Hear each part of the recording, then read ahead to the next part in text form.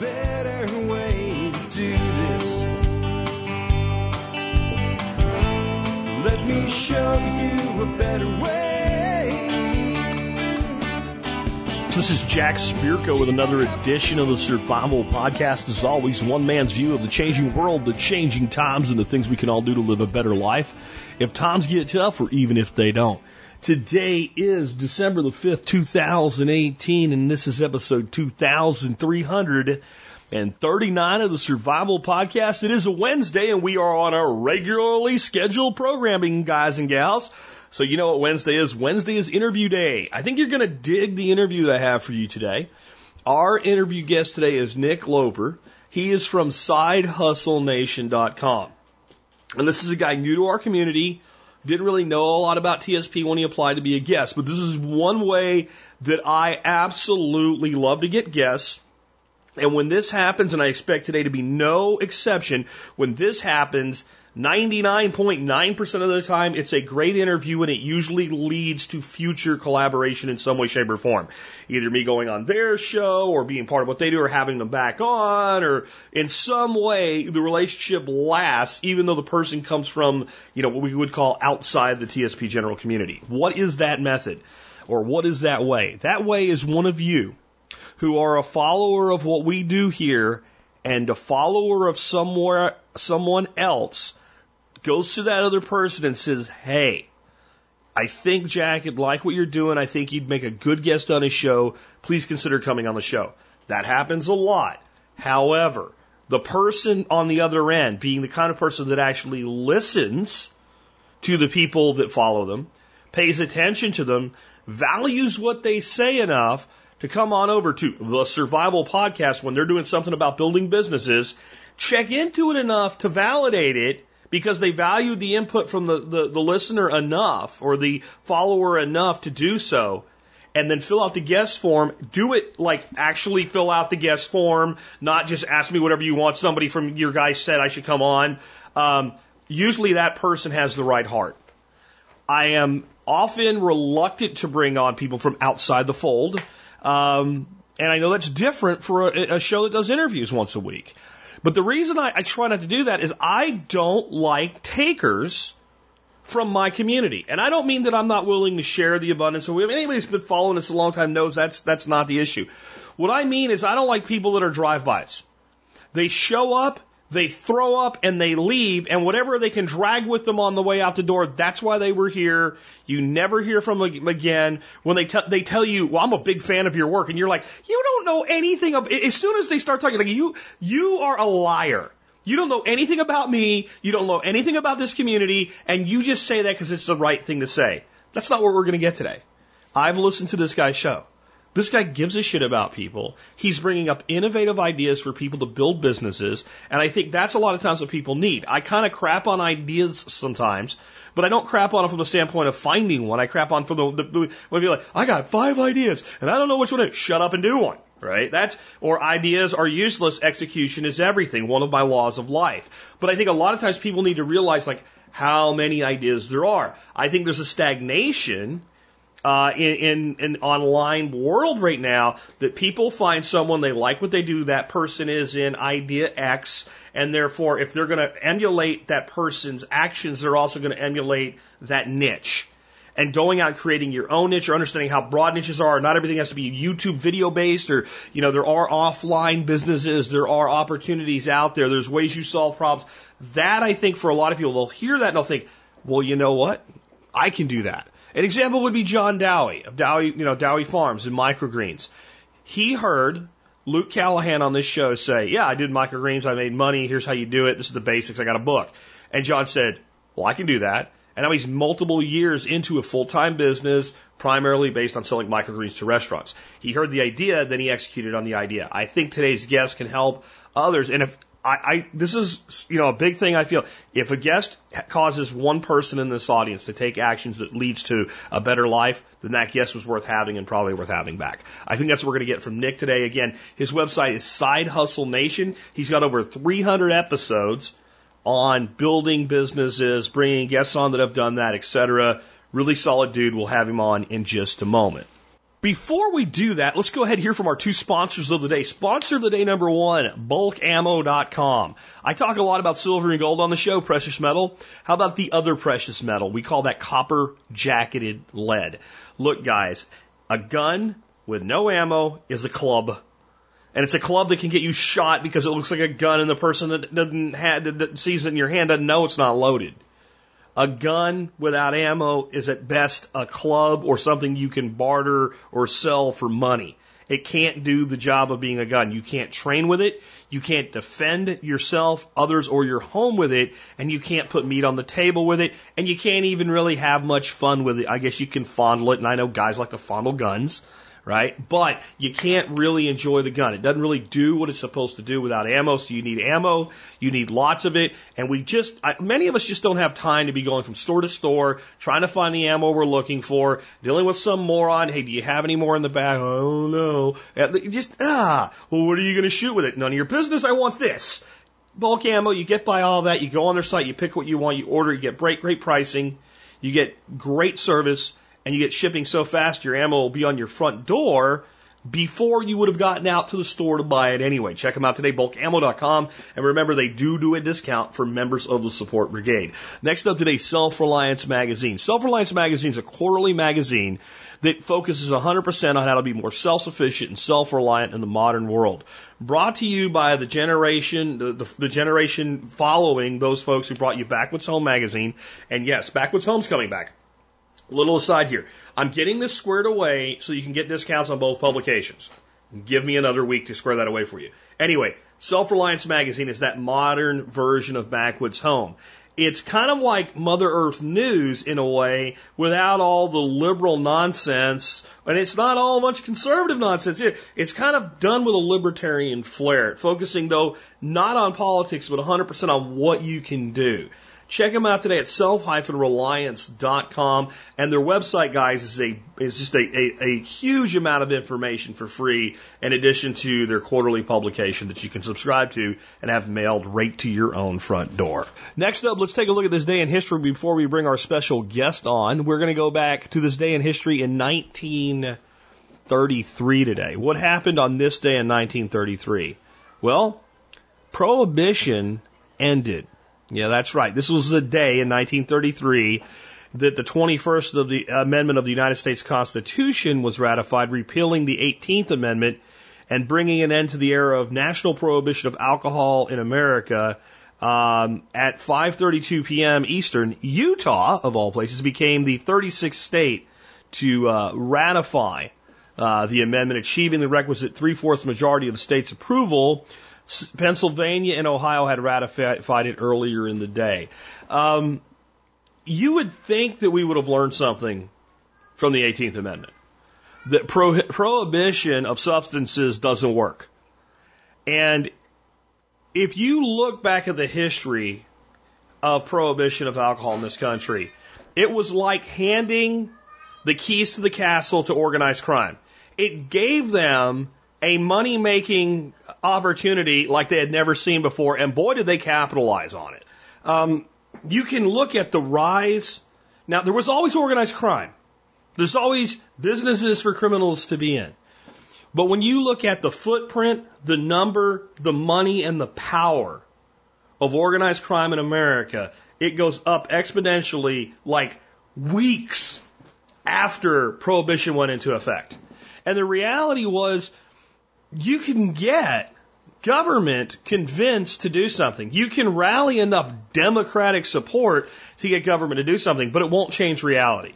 And the reality is, people like alcohol, and people drink, and many people feel that the right to consume alcohol is a fundamental human right, and whether it's good for me or not, it's not your effing business. Okay? So, eventually, the country woke up to the fact that this was a bad idea and then began immediately thereafter a consorted, continuous prohibition of other substances called drugs, as though alcohol is not a drug. And today still, we have people that are in prison for marijuana. Now, don't write me with your stupid nonsense and tell me, well, no one gets busted for a half ounce of marijuana and gets put in prison. I understand that. They might, depending on the situation, go to jail. But no, people don't go to, but people do get busted for having, a dozen marijuana plants in a closet in their house and go to prison, intent to distribute, etc. And they'll line up 7 felonies on you. In states that have legalized it, understand they haven't legalized it, what they've done is regulate selective legalization, and there are people that are spending more time in prison for the same specific offense now in those states, because now that it's legal, you're interfering with legitimate business, which means the state able to take a portion thereof. And what we've learned through history, in every action government's ever taken, prohibition of anything when it is a when there's no victim involved, never works and always makes whatever situation you're trying to fix worse. This is true of like even selective. We're like, okay, well, this thing's legal, but you can't bring it in from here. These tariffs and whatnot. There's always been a black market, a market for bootleggers in any place. In fact, I'll tell you who the most opposed people in the world are to complete decriminalization of cannabis: the drug cartels. Right behind them is Big Pharma, the prison lobby, right, and the alcohol lobby. People know those three if they've done any research on this, but the drug cartels are the ones most concerned about this. Imagine if tomorrow the United States said, the hell with it, we are going to not prohibit any substance. Take whatever you want. Kill yourself. Go ahead. Go nuts. Because you're going to do it anyway. What would happen? What would happen to organized crime in America? What would happen to the international drug cartels? They would literally financially collapse tomorrow. Think about it this way. What would happen to the oil companies if tomorrow morning somebody released a little battery the size of a big coffee cup for $100 that you could buy? I know this is fantasy, but just hear me out. You could buy it, and then you could plug it into a wall in your house, and it would run your house, all the electricity in your house. It would run your computers. It would run you plug your car into it at night, and you would never again need to buy energy from anybody else. Well, the oil companies would go bankrupt. Pretty much all the energy companies would go bankrupt, wouldn't they? Because now you have why would you overpay? Why would you be subject to theirs, right? So if drugs became non-prohibited and people stopped going to prison for them, they would be cheap, available, and as safe as they can be for what they are. And we'd end up in a situation where we wouldn't have the crime that goes along with the dealing of the drugs. But we would still have the crime that goes along with the addict who can't get his heroin. Yes, and we have that crime now, and we would have less of it because he would need less money to fulfill his habit. And maybe we could take all these resources and set them up so that and there are right now tens of thousands of addicts, specifically to opioids like heroin, with their hand up going, I'm going to die. I realize how bad what I'm doing is. I cannot stop. I want to get into a program. Please help me. There are tens of thousands of them that cannot find a bed at a treatment facility. And we're spending this money to put those people in prison when they make a mistake on their probation or parole while they're screaming they want help. And in the end, if we actually believe in rights and freedom and liberty that we claim to hold sacred in this country, you do not have a right to tell somebody else what they can and cannot put into their body. Our Constitution basically says that. And yet our government managed to circumvent that with all these drug laws. And the 18th Amendment is proof of that. It's proof of that. Because they were not able to prohibit alcohol without an amendment to the Constitution. So they should not be able to prohibit any substance without an amendment to the Constitution. And I wonder today, could you get one? Could you garner, of all the people that say they're opposed to legalizing, decriminalizing, etc., cannabis, if cannabis were completely legal in the country today and we accepted the constitutional reality that you cannot prohibit it under the Constitution, if somebody proposed an amendment to prohibit it, could you get 3/4 ratification of it?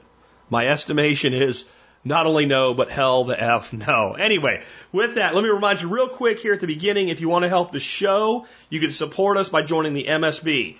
I am going to do something that I wasn't going to do, but I'm going to do it. I have been running a sale to win back members who have had their account canceled by PayPal or just expired, and people on the email list have been able to get in on the sale. It is not going on the email list anymore. It is gone and gone and gone. But if you skip the intro, you missed it. The code is Winter18, WINTER18. If you use that when you sign up for the MSB today, and I'll let it run till tomorrow, I won't say it again tomorrow, you get the MSB for $25 a year. There you go. All right, with that, let's go ahead and get our special guest on. Our special guest today, again, is Nick Loper.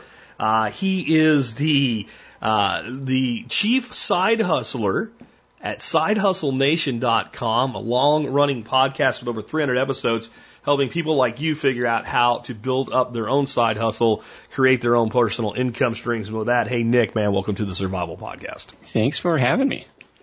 I was telling the audience before I brought you on that you're an exception to the rule. Like, usually the guests we have on the show are part of the community. We don't usually have people like cross-pollination, not because we're opposed to it, just get so many requests for interviews, and if I can keep it in the family, I do. But, like, you came one of my favorite ways to meet new people. That is, somebody that listens to both of us invited you to the show.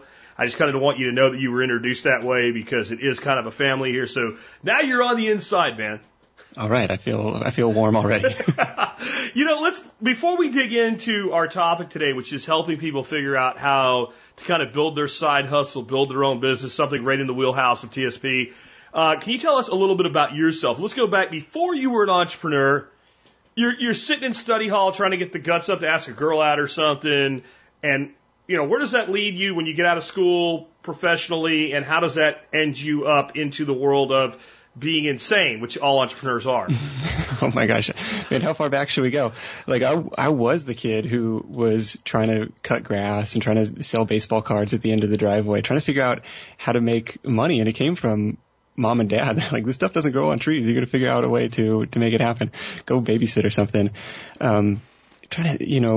What really struck me was during college, because I had no idea what I wanted to do. And somebody came into one of my classes and was pitching this house painting business as an internship. And of course, they didn't say it was house painting. They just say, this is a management level internship. You're going to learn sales, entrepreneurship, customer service, hiring and firing. It was like, this sounds like really great experience. Let's do it. And then, as you go through the interview process, they kind of reveal like, oh, by the way, you're going to be painting houses all summer. And I was, a little bit like, is this a pyramid scheme? Is this a scam? And my wife, who's my girlfriend at the time, she was like, look, it's 3 months of your life. If it's awful, it's awful. But, you can do anything for 3 months. And, she's been super supportive throughout, all the ups and downs of the entrepreneurial adventures. And that was one of the formative moments of just, go for it. That's really awesome, dude. Can we talk a little bit now about side hustles? Like, because your whole podcast is based on side hustles. We throw that term around here all the time. What to you is a side hustle? What does that term mean to you? So side hustle for me is anything that you're doing to earn money outside of a traditional job. Generations ago, it may have been known as moonlighting, but today I think a side hustle, it absolutely can be that second job, but I think it has this more entrepreneurial connotation where there's hopefully more upside potential, right? I can, if I work at this, if I build this, I can maybe get out of trading hours for dollars. Yeah, I completely agree with that because I remember being young and broke, right? And I'm a lot like you. I was always trying to find how can I figure out how to make my own money on my own terms. But when you're young, you take a job because it pays the bills, and then it's just natural, like, well, I'll take another job. So back when I was like really young, I'm talking like early 20s, I'd just recently gotten out of the Army. I was in structured cabling, telecommunications, fiber optics, and things like that. And so I took contract work doing like cable TV stuff. And, I look back at that now and I go, man, if there had been an internet back then and I had dedicated myself to something of my own instead of that, I would have been a millionaire by the time I was 30.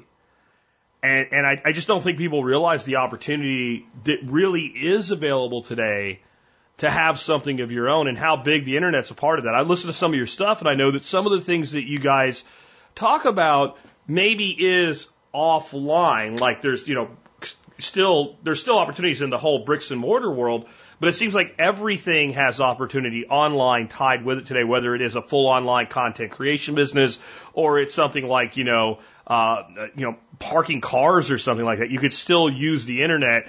And I think that people that grew up with it are spoiled. Like they just don't understand what it was like to be broke in 1986. Yeah, I'm just a few years behind you there, so not too bad. A lot of the stuff we talk about is online, but I'm always impressed with some, brick and mortar operations or even offline side hustles. Where I talked to a guy recently who had a knife sharpening business.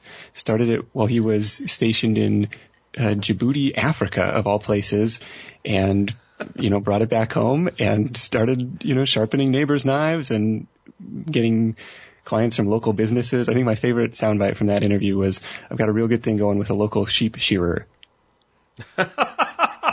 Well, they need those clippers sharp. It's not an easy thing to do. Unfortunately, I've had experience with having to shear a sheep in an emergency. It was at a different person's, it wasn't my sheep, and it made me realize that as much as I love livestock, I would never own a sheep. I just wanted nothing to do with it. But, hey, that's a great example of finding a niche. And I think that's a big part of being successful today as an entrepreneur, is realizing how many niches there are and what niche you can either find or create for yourself.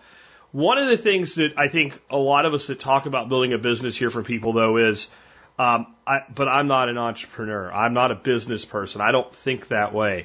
What do you say to people that have that maybe as an objection to getting out and building something truly of their own? Yeah, that really is surprisingly a common thread. There are guests that I talk to who are, these natural-born salespeople, natural-born entrepreneurs. But I would say the majority come from that second camp of like, I never really thought of myself as an entrepreneur, but I got laid off, but such and such happened, or I had this idea and I couldn't sleep at night until I did something with it. Those are, maybe the more relatable stories, because it's, I don't know. It's, like my wife, I'll give you the example of my wife. She's a mechanical engineer by day, but by nights and weekends, her and her partner do wedding photography and family photography. And, she never thought of herself as an entrepreneur, but now having done this and having built this income stream on the side, it's been so empowering for her. Exercises a completely different side of her brain than her day job. And it just kind of has proven like, oh, I can do this. I'm worth more than what it says on my business card, what it says on my paycheck. That's an interesting observation. I've never really thought about it, but I think there's a lot of people who say they're not entrepreneurs, and you look at what they're doing and you go, what are you talking about? You're doing something entrepreneurial right now. They don't realize it. I had one of my relatives, and she started a house cleaning business, and she would refer to herself as not an entrepreneur. I'm like, you have a house cleaning business. You run this business. But all I do is I just clean some people's houses in my extra time. Yeah, that's a business. And It almost scared her. Like, oh my God, I'm in business. Like, I'm sorry I told you. Go back to, the ignorance is bliss thing or something. But I think the reality is what I try to get across to people is like, well, I have a job. Okay, so you have one customer. Right. Right? You're still an entrepreneur. The day you are not beneficial to your employer, unless you're in government employment, and then sometimes even then, you don't have a job anymore. I've had employees, kind of why I like being a one-man show is I don't like employees. But I've liked the people that have worked for me. I don't like the process of having employees. But what I really don't like is when you get someone, you go, okay, you're just not performing at a level that makes a profit. Either I have to get rid of you or eventually I'm going to have to get rid of good people. And that's how we all are. We have this delusion, I think, of job security. Like, well, I have a good, steady job. Yeah. You remember 2008, dude? It was like a lot of people found out their job wasn't so steady. Yeah, it's like the parable of the turkey, right? Hey, the farmer keeps feeding me. Hey, the farmer keeps feeding me. And then Thanksgiving comes. Yeah. I think you make a really, really important point about, okay, even if you're employed today recognize that you need to take control. You need to be the CEO, the CFO of your own life and say, okay, I'm already an entrepreneur. I just have one client, right? I think that's a really important distinction to make. Well, and there's a lot of people that thought they were secure, and on paper they were, but you can name companies that don't exist anymore that employed hundreds of thousands of people. Enron, for instance, that's going back a few years and what have you. But there are companies that have been merged, and I've been through mergers, and this is what I've learned by mergers. If you're the one if you're the fish eating the other fish, you're probably okay. If you're the fish being eaten, you're probably not. They always say the same thing, like, oh, it's going to be great, and we're going to use the strengths of both companies. They're like, well, we don't need 2 payroll departments, we don't need 2 inside sales departments, we don't need 2, and all of a sudden people just start vanishing. Yeah. And so that's a reality, and I think you're going to see more business acquisitions and things like that in the future. And part of it is what's going on in our world. Like, because we have this kind of guerrilla marketing capability, and individuals can do what brands and corporations, larger brands and corporations can't. Like, the smaller individual is able to work that long tail, and so growing a market gets harder and harder for the megalith company. So the easy way to grow now is I'll just buy out the competition and take their piece of the market when I do it. So I think we're actually, I don't know if you ever kind of made that observation, I think we are actually causing more of that to happen by getting all these little pieces that they used to be able to come up with some kind of direct mail campaign and acquire. Yeah, and you're seeing companies being able to get leaner, get by with less, and even it starts, with solo entrepreneur companies like yours and mine, where I don't need necessarily a graphic design person. I can hire this graphic design service. I don't necessarily need an accounting department. I can hire this CPA service, or I can hire this bookkeeping service, and I can kind of like build this little army of agencies or this little freelancer team and, run really lean. And I'll hire that out tasker for what I need done, and I can do a lot myself. I'm sure you do a lot of your own editing and stuff like that. And I had a video guy one time come and teach me a few things, and he's like, you have no idea. This guy was doing movies back in the 70s. Like, you have no idea how spoiled you are. He's like, that one feature I just showed you in Sony Vegas, that used to be a $60,000 piece of equipment to do that one thing. Ouch. And you realize how much we can do today. But those companies, again, automation is pushing more and more people out of a job. Uber, Lyft, things like that are a good side hustle right now. I think in 10 years, when you get an Uber, there's going to be nobody behind the wheel. So they're aggressively testing those self-driving cars. Yeah, so we've got to really, I think for ourselves now. So what do you advise people when they say, I'm trying to find a side hustle? How do I pick the right side hustle? Kind of what guidance would you give them in that path? Well, let's walk through a few idea generation frameworks, and we've kind of touched on a few different examples already. But one that I really like, and I picked this up from the Tropical MBA podcast, another one of my favorites, is called Rip, Pivot, and Jam. And what that comes from is from basketball. But basically, I'm going to rip off somebody else's idea, pivot it to a new industry, new market, new customer base, new whatever, and then jam is the hustle, the work, the, go to town, execute on this plan. And, one example that I see all the time is like the Subway model of like make your own sandwich, but pivoted to a different food, right? We had frozen yogurt. There's the make your own pizza places. There's a ton of like poke bowl places that have popped up near us. And it's following this exact model, this rip, pivot, and jam. Somebody else has already figured out, hey, look, if you put all the food out on a nice little tray, people will just pick what they want, and then you can do this. And I see that over and over again. That's a brick and mortar example, but that, can be applied to any business that you see. Think, okay, what's the underlying model? How could I, just twist that, tweak it a little bit to serve a different customer or to serve a different industry? And then that's your rip, pivot, and jam framework. Sounds a little bit like what I did. You see this crazy guy from New Jersey talking about wine. You're going, I can do that shit. Yeah. Right? And then next thing you know, you're doing a podcast on what I call modern survivalism, which takes all these things in. And then you look at what you and I are doing with a podcast. And if you look at every podcast, there's a basic formula. There's some things that are different, maybe slightly different revenue models and what have you. But then you could take this model that we're doing and you can go into any niche with that. And I don't know if you've seen this, but and it may be more or less prominent in your niche. But what I see, and I think it's a stumbling block for people, is, well, everybody that wants to do that, they want to rip, but skip the pivot. Right? So you end up... That's critical. Right? So you end up with all these people chasing this market that a couple people really have a pretty good handle on right now. And it doesn't mean there's not room for more, and it doesn't mean it can't be grown. But if they're doing it because like it's their passion and they're really good at that subject and they know that subject and they want it, well, that's fine. But I think a lot of people, like in my world, homesteading has got to be, everybody's got a homesteading blog. And I don't want to discourage anybody, but man, if your homesteading blog is not going to be in some way deeper, more meaningful, and different than the 75,000 other ones out there, it's probably just going to languish. And you're going to be that guy 6 months from now with that, you know, that post you see on all the old blogs, right, Nick? It's like, I know I should have posted more lately, right? And that post is 6 months old. And so you've got to, I think that is a great model, but man, that pivot, that is, I think that's the key. How do I take this formula and pivot to somewhere it's underserved and that I have unique value I can bring to? Yeah, absolutely. The pivot is key. You ready for framework number 2? Sure. Okay, so framework number 2 is what I call the sniper method. And what that is looking at big businesses, big companies, and trying to snipe off just a tiny sliver of it, a tiny piece of that. I don't want to be Amazon, but I want to be, a company that sells, wooden framed sunglasses, some tiny little segment of what Amazon sells. And I can be the authority in that space. I can, serve customers better, negotiate better deals, whatever it is.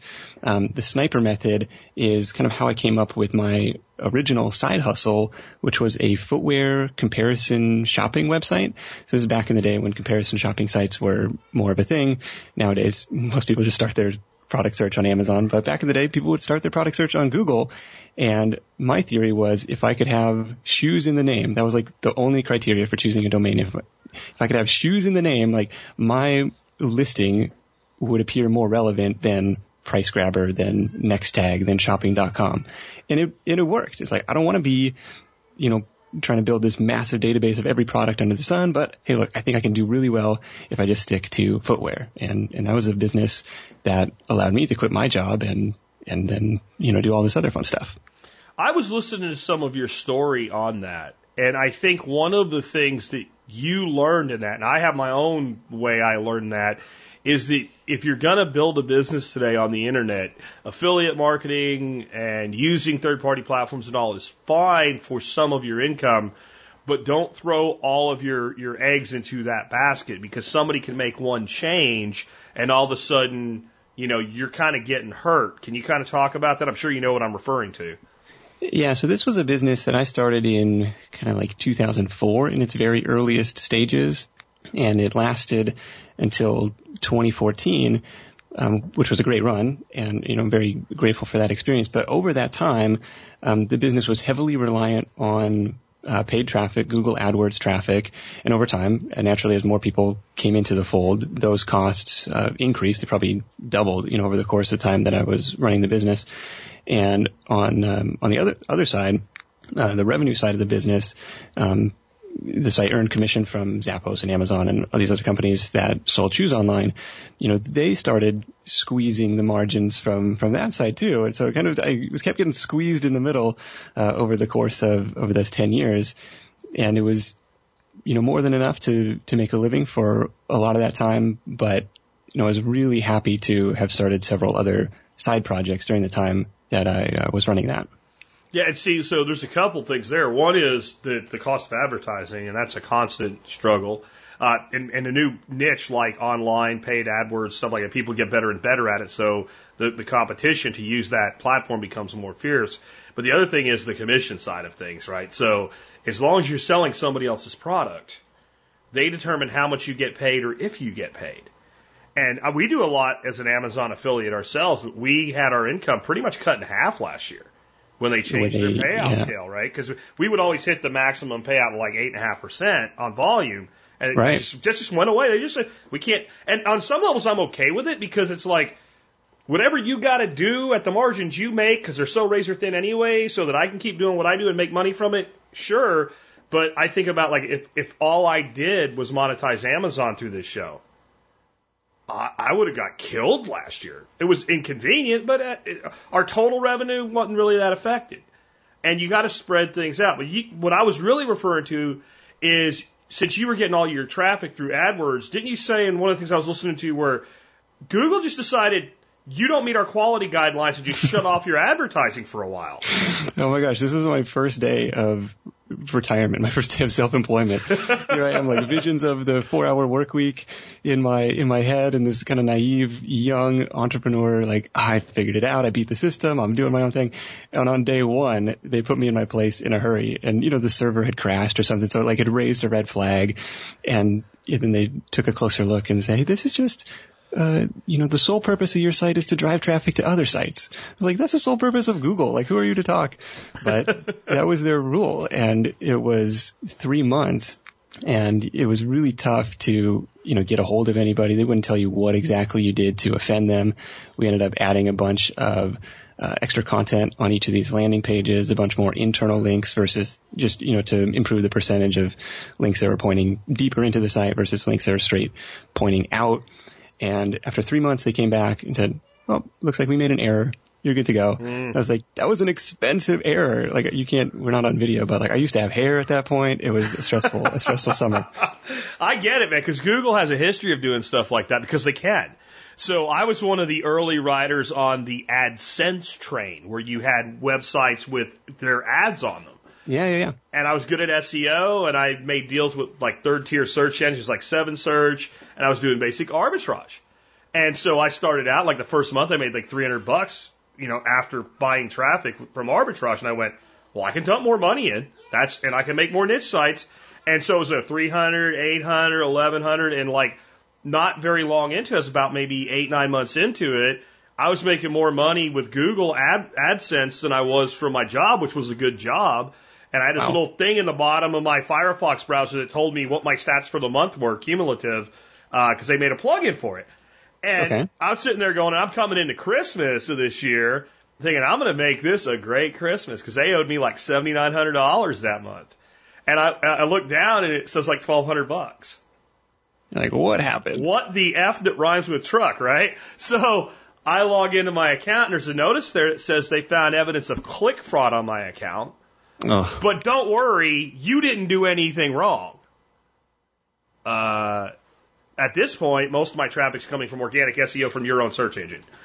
And I sent them an email, and they basically sent me an email back going, STUF, right? STFU. We don't care what you want. You're not getting it. And then I just watched my earnings dwindle. And there's a lot of things Google's done. There used to be a site, I don't know if you remember this, it was, I can't remember what it was called now, but it was for bloggers. And people could buy it was pay-per-post. So you want to build links, it was real easy. You go out and get all these mom bloggers and stuff to write up an article and put a link in it. So Google went through and took the page rank, which used to mean something, and just set every person who was participating in this program's page rank to 0. No concern whether the reviews were legitimate. They just didn't like it because it jacked with their algorithm. So they just they destroyed the income of most of them were women working from home that had figured I can make $1,000 here a month by doing these posts, and they just destroyed them. So there's a level of online sharecropping here that I think is what we're dancing around. You got to use it, but be careful with it. Right, exactly. Playing with fire with any of these big companies, they could change the rules, they could change the algorithm, they could cut your commission in half like Amazon did last year. You never know. Make it a part of your business, but, as soon as you can, diversify from that. And they could do it because I look at Amazon, I go, I get it. You guys make a 2% gross margin.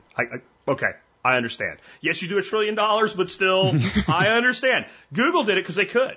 Google put every other competitor, Yahoo's publisher, everything out of business with that AdSense program, and then went, okay, we've killed everybody. Now we'll just cut our commission in half. Okay, nobody takes their ads down because it's more work than it's worth. We'll cut it in half, and they just kept cutting it in half until, there's all that legacy stuff out there, and we'll just take it as we can get it. Right. So when we look at businesses, we have different primary business models. In the work you've been doing for these years with your stuff, what are kind of the 3 main business models you've seen people come up with? So the big 3 for me are freelancing and consulting. That could be online or offline, like the knife sharpening guy. I'd consider him, a freelance knife sharpener. E-commerce is probably the second piece of that pie, where it's, means buy low, sell high, and whether that's in person or online, doesn't matter. I mean, it's the oldest business model in the world, right? And then the third is kind of this online expert business model where, you're creating content, and much like you have for the last 10 years, establishing yourself as the authority, the expert in this particular niche, and then creating products and services around that. Very cool. And what do you think probably works well for the most, like what model is probably the best fit for the most people? Probably the fastest way to get started is this freelancing consulting model, because there's so little overhead. You can stick your flag in the sand today and say, okay, I'm open for business. So the downside to that is traditionally there's a ceiling to how much you can earn with, just the constraint of your time. But one interesting way around that is, to build it as, and especially if you can build this going in as the agency model or this connector model. And you gave the example of your friend's cleaning business. I have another cleaning business example where he did that. He never lifted a broom or dusted a shelf himself. He said, look, this cleaning industry is really fragmented. And he was going on Yelp and reading all the reviews, and none of the customers were complaining that the cleaning sucked. They were complaining that the company's customer service sucked. I didn't know when the cleaners were coming. They didn't answer their phones. And he's like, well, crap, I could do that. And I can find cleaners. That's not rocket science. And so he built a pretty substantial business. When we spoke, in just 2 years, he'd built this thing to like $60,000 a month. And of course, he was making just a margin on that because he had to pay his cleaners. But from, you don't even necessarily need to be the expert in that space to go and tackle it. So I thought that was a cool kind of connector model.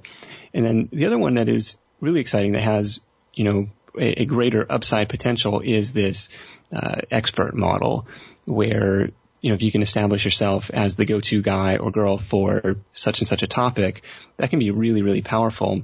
I just interviewed a guy who is the microgreens farmer. So he started his urban farm, really, for himself, like to take better control of what he was consuming, and then found pretty quickly like he was producing more than he could reasonably consume. He's like, well, what do I do with the extra? Turned that into a nice little side business, selling it at the farmer's market and to restaurants, and even doing a little bit of home delivery. I think he was up to $1,500 a month, doing that. It was when he started teaching other people how to start their own microgreens farming business side hustle that things exploded for him. And now he's up to like 40, 50 grand a month in selling this online course on how to start your own microgreens business. I was like, this is nuts. In a niche I never even heard of. That's funny. During your intro, I don't know if this is the same guy or maybe it's a different person in that same niche named Luke Callahan, who we had on as a guest on this show a few years ago. Oh, okay. Different guy. Put out an ebook on this very subject. And we have quite a few people in this community right now that their full-time income is growing microgreens and maintaining a book of business with restaurants. That's awesome. And, some of them do the farmer's market stuff, but what the people out of this community have figured out is chefs order, $250 worth of stuff a week every week. Once you have that, as long as you keep that guy, he's good for that business every week. And that lets them scale. What hurts more is when you lose one, right? But, we have people that have built that very business here, probably off someone similar as the expert telling them how to do it. And I think that's when you're viable in that model. Like, where are your successful students? If you don't have an answer to that, then you're a modern day charlatan. You're the back of the book salesman from the 70s. When you could say, well, here's these people doing this thing. Right. And then I think you're valid, and at least your niche is valid. And like the other thing you said about whoever it was you interviewed, he did it first to the point where he was profitable. And I think that people didn't want to go into the expert model. I think it's great, but like I know you've mentioned 4-hour work week, so you're familiar with Tim Ferriss, I think, like we all are. But the whole establish yourself as an expert by reading 3 books and giving 2 talks, I'm a little thin on that because that's not who I want my advice from. I can also, read 3 books and give 3 talks.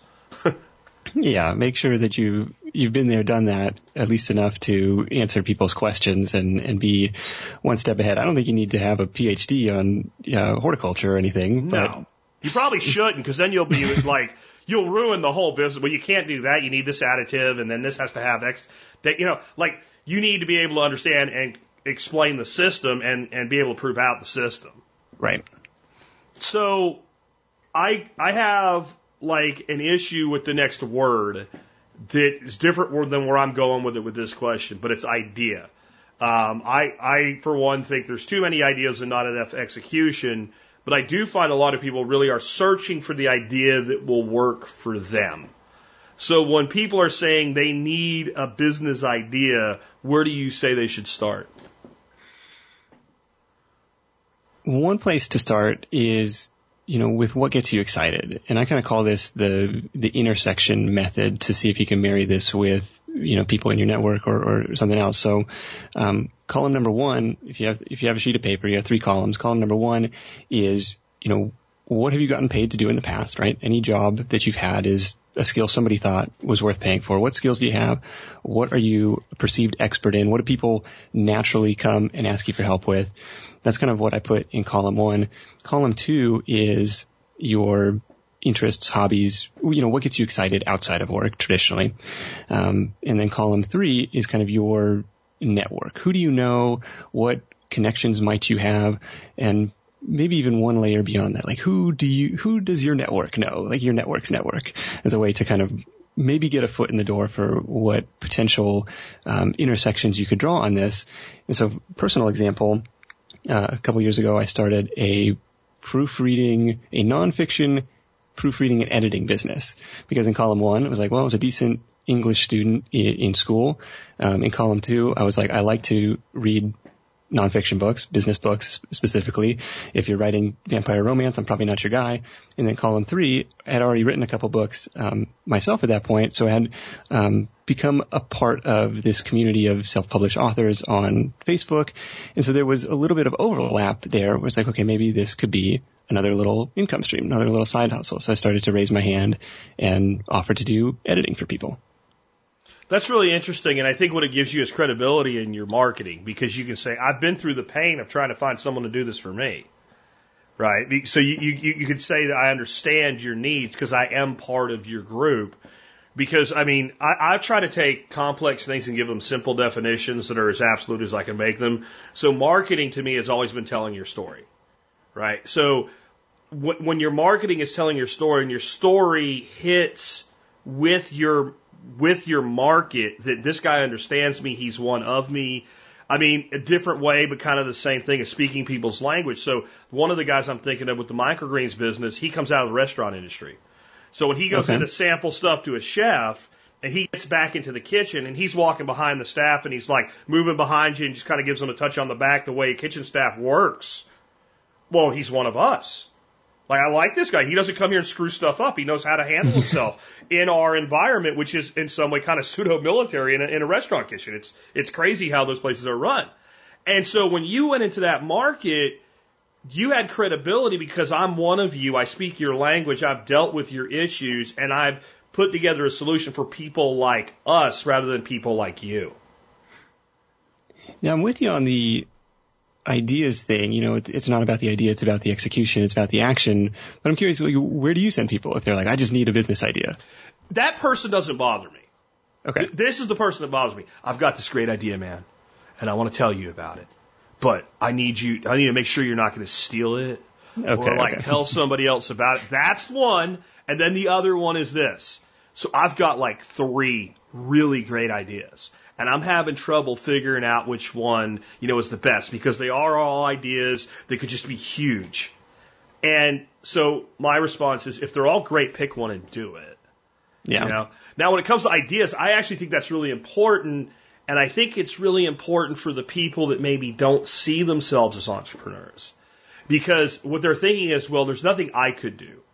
And I found a lot of people out of this community that ended up building a business. And I'm talking, microgreens. We have people doing soap, they're killing it, selling a bed and breakfast and stuff. Like, they'll hear an idea. And I think the most important thing that the would-be entrepreneur can think after they hear that idea are the words, well, I could do that. And if they can get to there, well then, okay, how are you going to do that? Who are you going to sell to? And then building a business model around that, unless it's a really dumb idea, like, oh, I don't know, I'm going to repair black and white TVs or something. And you probably could even do that today, right? There's some hipster somewhere that needs. Yeah, absolutely. I was just going to say. Right, but like I guess you could come up with a bad enough idea without enough of a market if you really tried. But in the end, I think you can be successful doing almost anything today. But if you know that you can do it and you have some sort of a passion for it, then you can probably be successful with it if you'll put enough blood, sweat, and tears into it to make it work, and if you'll accept feedback from the entity itself that you're doing it wrong. Like, well, I'm waiting for, like, when people say to me, I'm waiting for things to pick up, I'm like, I can't help you. We're done. Because if you're waiting for things to pick up, that means you're going to keep doing what you're doing that's not working. Now, having fortitude and being able to be patient, that's all good and well. But especially the person that's seen their revenue go up and begin to fall, and they're waiting for it to pick back up, I think that is a dying business. Yeah, that's a tough position to be in. Okay, it's time to figure out, stop doing the same thing over and over again and expecting different results. Or has the market changed, right? Like, because when I was listening to your story about your business, it seemed like your market itself changed, your comparative shoe business. Like, so now it's time, like, I need to really go do something else. Yeah, it was a slow enough shift, whereas like, I think it's okay, and then eventually it became not okay. Now, you know what that made me think of, though, when I heard your business? Like, I'm always looking for links to pop culture. So the show Big Bang Theory, I don't know if you're familiar with it at all, but it's like 4 computer nerds. And well, there's a really hot chick that ends up married to one of them, but in the beginning she's just a neighbor. And she's kind of ditzy and all, but she's actually really smart. And so they were talking about developing an app for iPhones that was basically good for like 200 people in the world, these physicists and stuff. And she was like, I got an idea for an app. What if you just, like, you're walking around, you see somebody's cute shoes, and you took a picture of them, and then the app told you where you could buy them. I was like, oh my God, that's got to exist somewhere. I haven't ever checked, but like, that just shows you that, the like, Big Bang Theory app, it's probably out there. That's a good one. It's and so like, you would think there's not an idea in that business, and then, like, this ditzy blonde character, I'm not saying anything bad about the person herself, but this ditzy blonde character comes up with an idea like that, and you're like, wasn't there a story, coming from your wheelhouse, I'm sure you've heard this before, sometime like 150 years ago, some senator or something wanted to close the patent office because he said there was nothing new coming, we were done, or something like that. Like, and there's just always something new that people can do. So yeah, I'm kind of hard on people with the whole idea thing, but I'm not anti-idea. I'm anti-idea without action. And I guess my place to look for ideas is, I like what you said. What are you good at? What are your skill sets? But expand that skill set. So when you were talking about your friend with the cleaning business and what he did and how he scaled it, my immediate thought was, okay, he's an operations manager. So if I've got somebody that has experience as an employee, as an operations manager, that skill set can transfer into any service or product delivery type business. It's the same skill set. So that person might think, well, I'm a product manager for an occupational safety company that, does eyewash stations and stuff like that. That's what my son does. Okay. So they think their profession is in, occupational safety. No, your profession is in operations management. So now, what operation can you manage that you actually like? And what niche and what place is there an opportunity that is not yet being served fully? Where are people hungry for more of something? What do people not want to do that you can either do or get done for them? And if you come up with that, then you have a starting place. Now, if you actually want to do it, have other people do it, make a product for it, that's all stuff you figure out along the way. Yeah, that's the what sucks business framework of like, going through your day and thinking about everything that sucks and be like, well, maybe there's a business idea there. If it sucks for me, it probably sucks for somebody else. And a certain percentage of those people would probably be willing to pay to make that problem go away. Can't somebody else do it? That's kind of that business model. So, but when you get your idea, I've seen people get ideas and I go, I don't think, because they'll get married to their idea because it's their idea. And it's not that the niche is bad. They'll have one single product for this niche, and I just don't think. I understand why you have to charge $500 for that because it takes you $400 to build it, and that's still not enough margin, and you don't know that. But really, don't quit your job and invest your 401k into this. Yeah. And testing ideas, I think, is really important. And when I was listening to the podcast I listened to with you on it, you were talking about how you tested your idea before you walked away from your safe, secure paycheck. Talk about different ways people can test those ideas before they invest too much time or money into them. In a way, this is to try and overcome the curse of the big business idea, where it's like, if it's too big, if you find yourself, it's on the to-do list this month and next month and next month, like, it's probably too big to take action on, right? So how do you make it a little bit easier to swallow? It's like eating the elephant one bite at a time, right? For me, that was, starting with, again, Google AdWords, but with like $1 a day budget. I was still in college at this. I was broke. It's like, I'm going to put $1 into this and see what happens. You can wait, spend $7 over the course of the week and like, hey, 15 came back. Fantastic. Hey, 20 came back. Fantastic. Let's ramp this up. It's trying to get to the money milestone, get somebody to pay you as fast as possible. Like, that's the real marker of if the business has legs. And that's, probably the downside to this online expert model is it can take a long time to build that body of work, build up an audience to the point where you have people to survey and ask, like, what would be most helpful? And you can create a product for them. If you can find somebody one-on-one, even if it's just like, hey, pay me for an hour of consulting or coaching, like, that gets you to that money milestone a little bit faster than I'm gonna build this media empire and it's gonna be amazing, but it's gonna take 2 years and my life savings to build.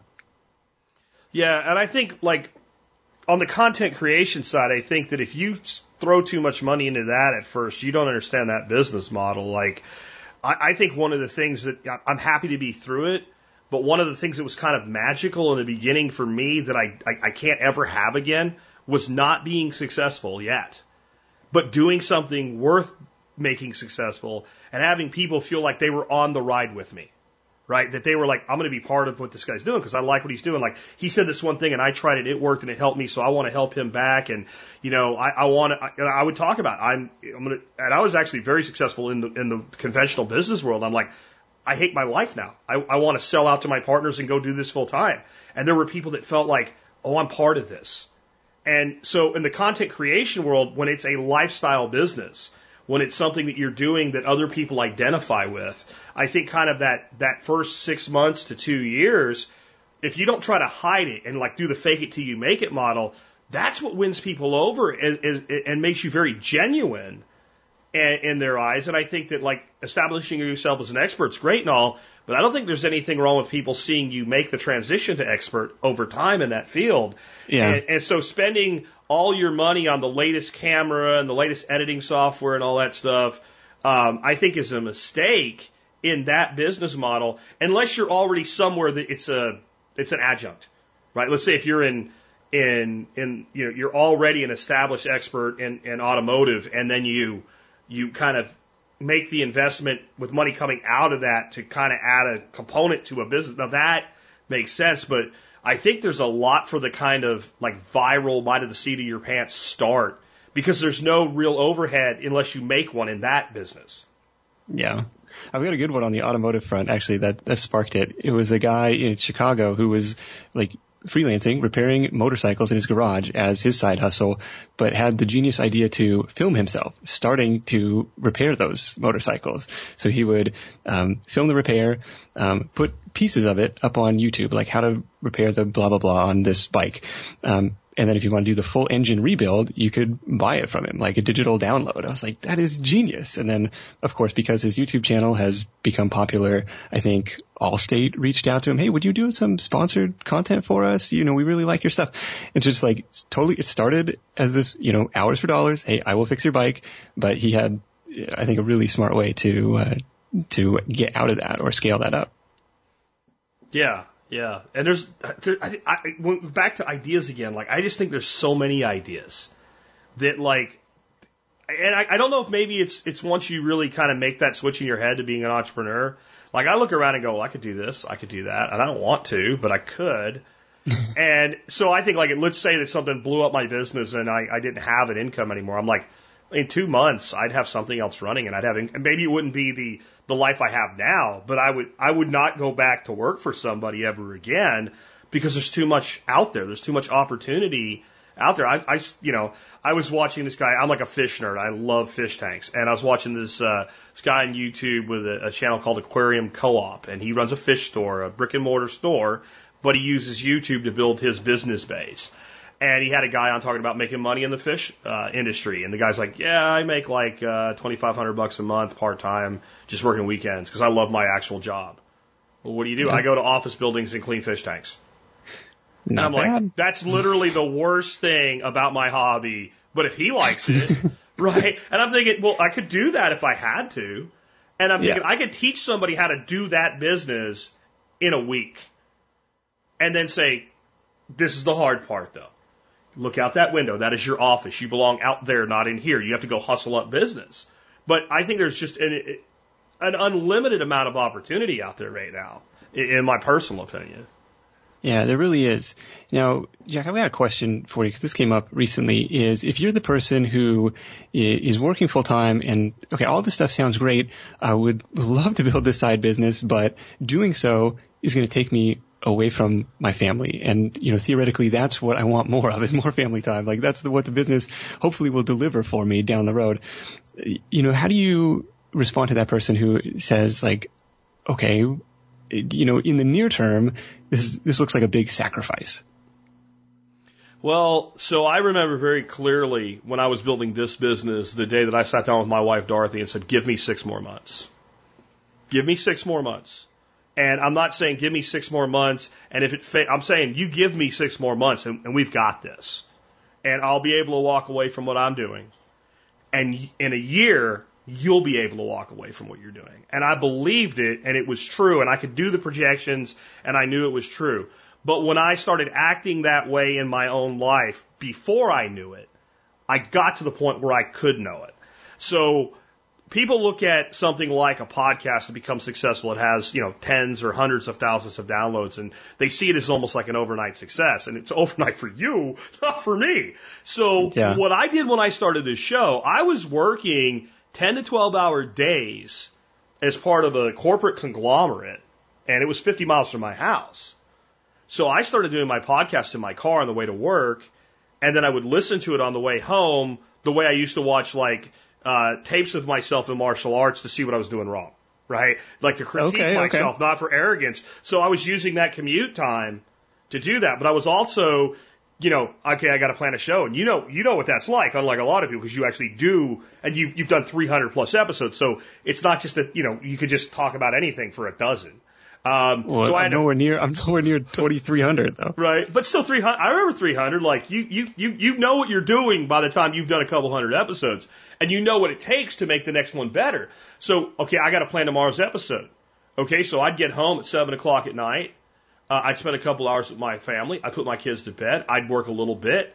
I'd sit next to my wife on the couch with my laptop, answering all my comments, doing all my social media. And then at 3:30 in the morning, I'd get up, go downstairs and plan my next show, make my outline, get in my car and drive to work. And since I did have some autonomy there, I would close the door of my office, and they knew when the door was closed, if you go in there, he'll kill you. Right? And I'd take 15 minutes to upload it. Everything was already done on the blog. All I had to do was upload the show and hit publish. And then I'd walk away and do my job for 10 to 12 hours. And that sucked. Yeah, getting by on 4 hours of sleep. Right, that sucked. And the amount of time my family got sucked. But in 18 months, I walked into my partners and said, I'm done. I want to sell out my interest. I want to take whatever pathway that you guys want to work out with me. But I've got this thing I'm doing on my own now. And I was asked a personal favor by the guy that had brought me into that group. Will you take over for the rest of this year as our COO for this one company in our group that's failing? And at the end of that, walk away under good graces. And I really didn't want to. But I did. And that was when I had the conversation with my wife. Give me this 6 months. It's going to be worse for this 6 months. But that's the end. And I think that you have to believe in what you're doing enough to make it worth that. But I also, my concern with that is I don't want you to destroy your marriage or your life if you're wrong. So I think you need to be accepting the feedback from the market, from the business. If all you're doing is pouring things into it and it's not growing at all, it's not building anything, either do something different or do something else. Yeah, that's the benefit of the side hustle is like hopefully you can build it to a point where you've got some traction. You can see that it is working, and you're not the first person to describe it as this kind of like, okay, hold your breath. It's going to be this sprint. It's going to suck, but we can get through this together, and then we're going to come out the other side stronger. So, when you do something like a podcast, you get on Apple, you get on Stitcher, you do some online advertising, and the internet kind of brings you customers. And it takes time, but like I didn't go out and knock on doors and ask people to listen to my podcast. Some of the business models that we've been talking about are more person-to-person businesses. They're not as scalable, but they're solid businesses. How do you advise people to like find their first customers in these various different businesses? Well, one way is to do what you just said, is like tap into these pre-existing marketplaces, pre-existing networks of buyers. iTunes for podcasts being, probably the largest, one of the largest ones out there. But, marketplaces like Amazon, marketplaces like Upwork or Fiverr for freelancing, even marketplaces like Lyft. I'm going to turn on the Lyft app and hey, somebody wants a ride. Marketplaces like Airbnb, like Rover.com, for dog sitting. Somebody in the side hustle community was like, I'm up 10 grand this year dog sitting. I was like, holy crap. So that's one way to do it online. Is like go where the cash is already flowing. Go where the groups of buyers already are. There's lots of different examples of that. The other one is more like in the trenches, the one-on-one conversations that it may not be that person is your customer, but they may know somebody. And you see people even doing this. When they first launched their business on Facebook, hey, I now offer this service for this audience. Not necessarily expecting their friends to be that audience, but they might know that audience. I develop websites for real estate brokers. Okay. Now I know that makes it a way easier referral if I happen to come across a real estate broker who needs a website. One of my favorite examples from the podcast was this good old boy from Alabama who has a pallet flipping business. And he's been doing this for 20 years, describes it as, rolling up, nowadays it's like Google Earth over the industrial areas of your town. And if you see a stack of pallets outside, at least whenever the satellite captured it, that's a good sign. So you roll up, knock on the door. Hey, what do y'all do with those pallets? And, they're either a buyer or a seller. So he's making this database, of buyers and sellers of pallets. They either need it to get their inventory in, or they need it to ship it out, and then they don't know what to do with it. Because oftentimes he's getting the stuff for free, and oftentimes because he's built this network of buyers and suppliers, he's just driving around the corner to the next part of the industrial park and selling them to that. I was like, this is so simple, but it's so genius. And just started with that one conversation, that one question. What do y'all do with those pallets? That's crazy because my dad is in that business. That's what he. Oh, really? Yeah, and he's total technology phobic. He doesn't. So it's like you can do the same business different ways. He just drives around and looks for places and forms relationships where he gets pallets and redistributes them. And he takes it further than that. He rebuilds them. He finds crappy ones and yanks a couple pieces off of one, slaps them on the other. And he's been doing that for like 20 something years himself. And that just shows totally different approaches to the same business, but with both people. And I know my dad, hustle and work and never. I think one of the big things is, find a customer, never let that customer down, and they will give you another customer. Right. But you got to never once you let them down, man, they're like, you said you'd be here Tuesday at 9 a.m. or whatever. Yeah, and it's Wednesday and you're not here and you didn't call me and you're done. And even if I let you still keep that business, and even if I can't find somebody better right now, and the next job I'll give it to you because you're the best I got, I am not going to tell my friend to hire you. Right? I am not going to recommend you. And earlier I said marketing is telling your story. Viral marketing is getting other people to tell your story. That's the entire thing. Right? So there's two ways that could happen, and one of them's not good. Like one of them's like, this guy's great. You should go listen to his podcast. He talks about side hustles and stuff like that. And that's what you want. What you wouldn't want is, oh, this guy's a clown. He doesn't know what he's talking about. Never take any, like, you don't want the other kind of marketing. I guess it's better than none at all. What does P.T. Barnum say? Spell my name right or something, right? But really, or something. They didn't have Twitter, right? They didn't have Instagram and Twitter and Facebook back then. And you can get hurt really fast with a few bad stories, especially when they start to come together. So you never let those early customers down. And I think, like, I would love to still do what I did in the beginning, where every single email that came in, I answered. Every single comment I responded to. You know, every single post that mentioned me, I was like in there, and instead of just thanks for the shout out, it was like, really appreciate that, and I noticed this, and that's awesome you did. I really wish I could do that with everybody now, but success gets you to a point where you can't, and you do what you can.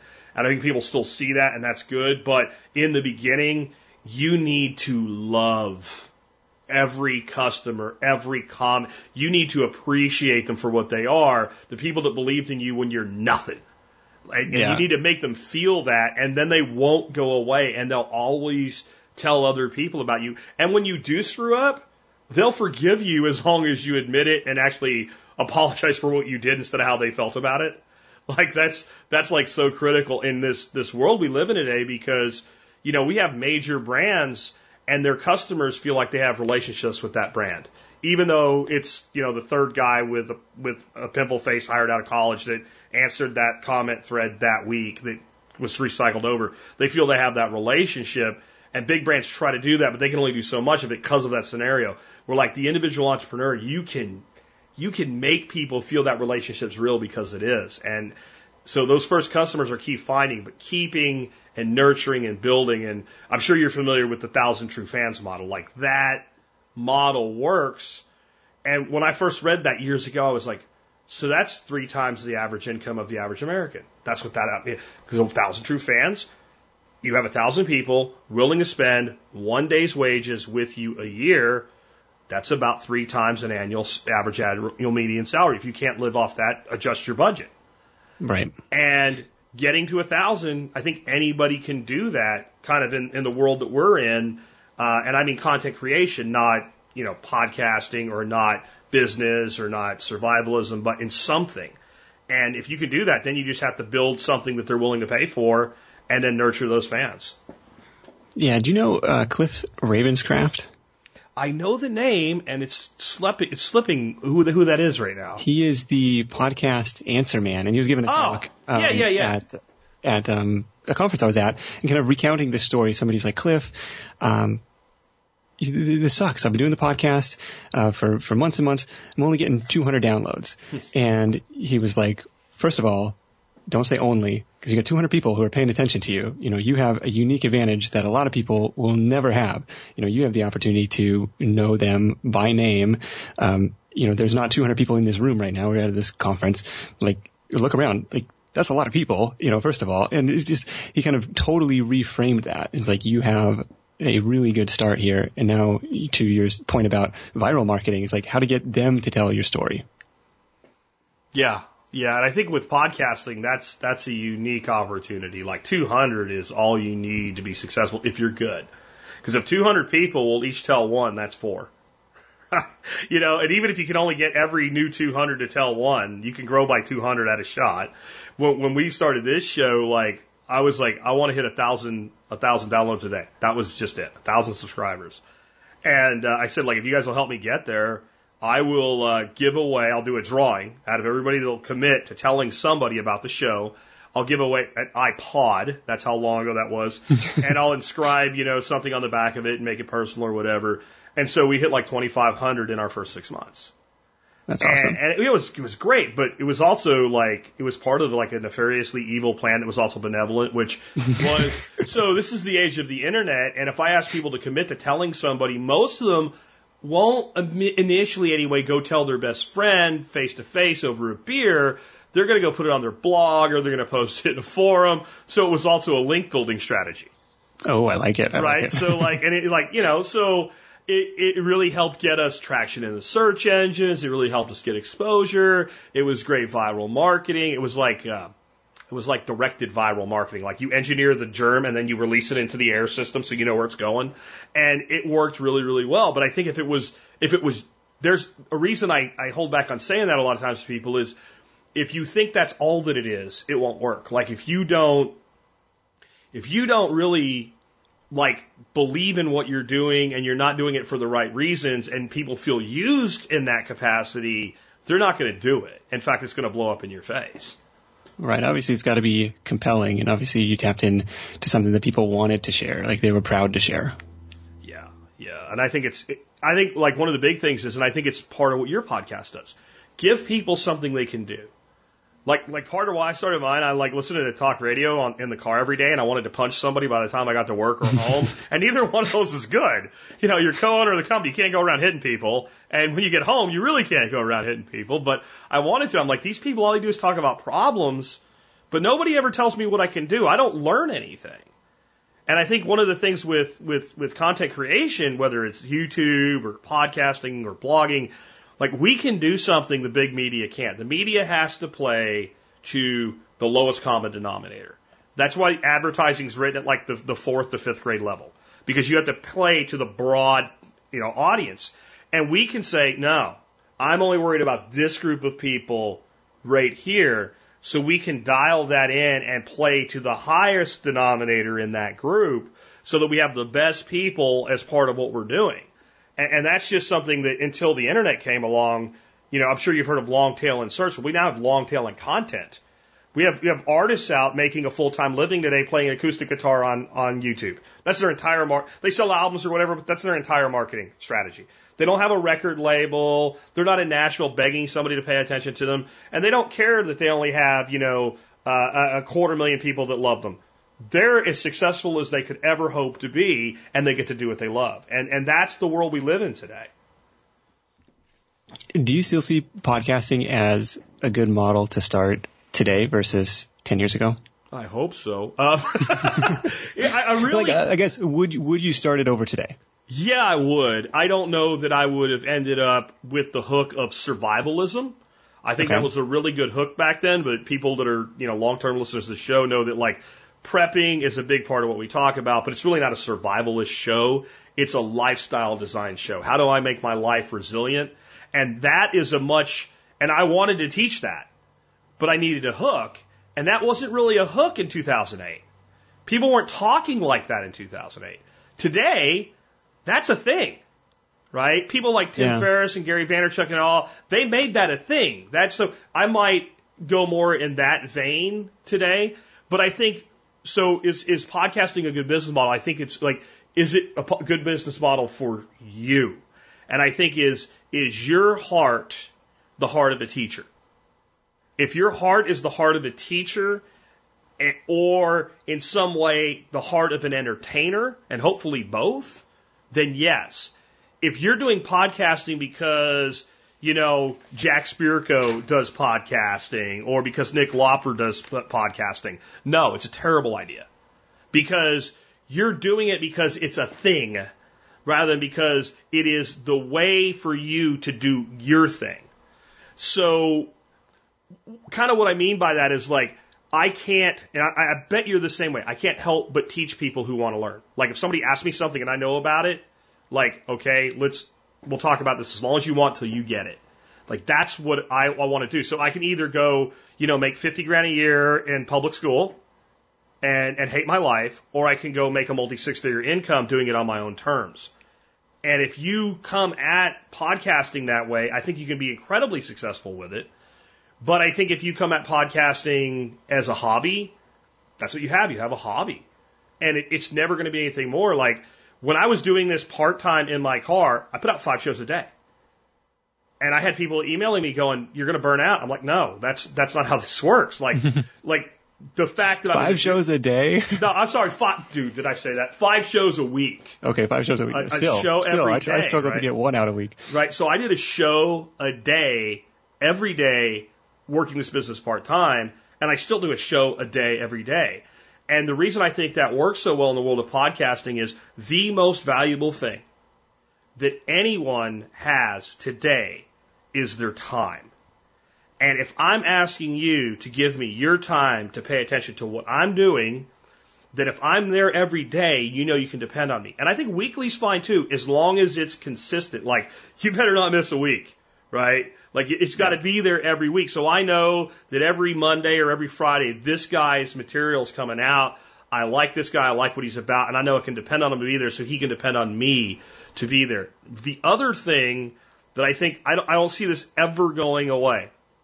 I believe the most powerful form of communication and marketing is audio, because it is the only medium that a person can truly take in while doing something else. And as time becomes more valuable, I don't have time to sit down and watch this guy's 2-hour video on YouTube.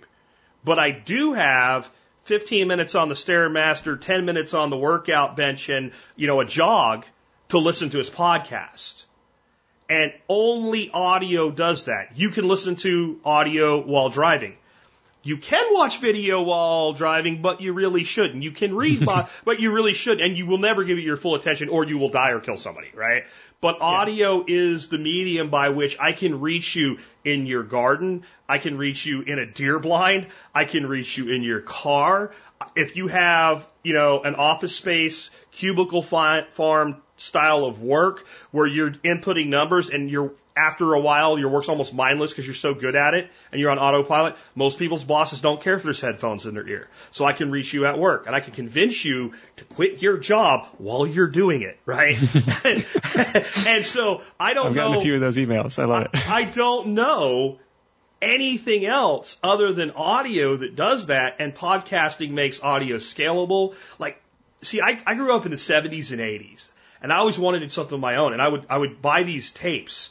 And I would listen to these tapes, and I might listen to the same set of tapes from a business guru like 20 times while I was driving around. And when I saw podcasting, I'm like, so I can get, if I can get enough people to listen, I can send out 1 million tapes a day for free. That's the way that I look at podcasting, if that makes sense. Yeah, it's an incredible, the reach that you can have. For me, starting out, you started out even leaner from your car, $18 mic in the car. For me, it was a $50 mic in the living room. And, to be able to reach thousands and thousands of people is incredible. And really the side benefit, the unexpected side benefit of that is a worldwide network. Now, everywhere we travel, like, I'm able to hold meetups and connect with people who know me, they know my voice anyway. And it's been really, really rewarding. And I didn't think far enough advance, or didn't think that, it would eventually reach that many people, but that's been really the surprising, unexpected benefit of doing the show. And it's weird too, like, the first time somebody recognizes your voice in public but they don't even recognize you. Like, I remember the first time it happened for me, I was on vacation with my wife in Florida, and we were at this little diner, and Fox News was on, and some clown was on, saying nonsense, and I'm like, I said some kind of wise guy thing about it, and the guy sitting right next to me, and been there for 20 minutes at this bar at the diner, and he goes, I know who you are. You're Jack Spirko. And I'm like, oh my, this was pretty early on. I'm like, holy crap. And it is very rewarding when people start telling you about what they did. Like, that's when I get emails like, I started a business, or, we put this preparedness plan together, and then we had a hurricane, and this is how we got through it, or something. Like, it's incredibly rewarding. And that's the opportunity that exists today. And I think more in podcasts than anywhere else, because I've seen some really successful YouTube channels, but I also noticed things like, I have 40,000 subscribers on YouTube. I put out a video, I get 600 views. We have because I was late to the Instagram party, we have 3,000 Instagram followers. We just started doing Instagram in August, and we put out a video on Instagram, and we get 800 views out of 3,000. And so I'm seeing that more and more things are shifting as to where people are spending their time and spending their focus. And I just believe in that world. Audio is the place that you can break through everything, because it doesn't matter what somebody's doing, you can still get to them. Yeah, I like it. Obviously, I'm a fan too. I was just curious if you thought, hey, it's getting more saturated or what. I would not invest in video podcasting.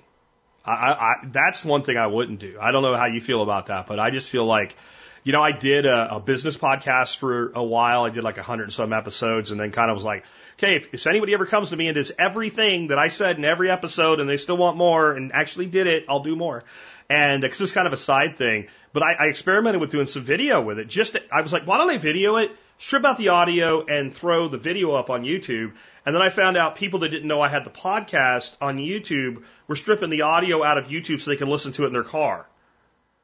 Oh. And I'm like, oh, well, duh. Like, you already understood this and you bucked the trend. So I don't know. I guess if you're a really cute girl, maybe video will work better, or if something you're doing is highly visual where you're showing things.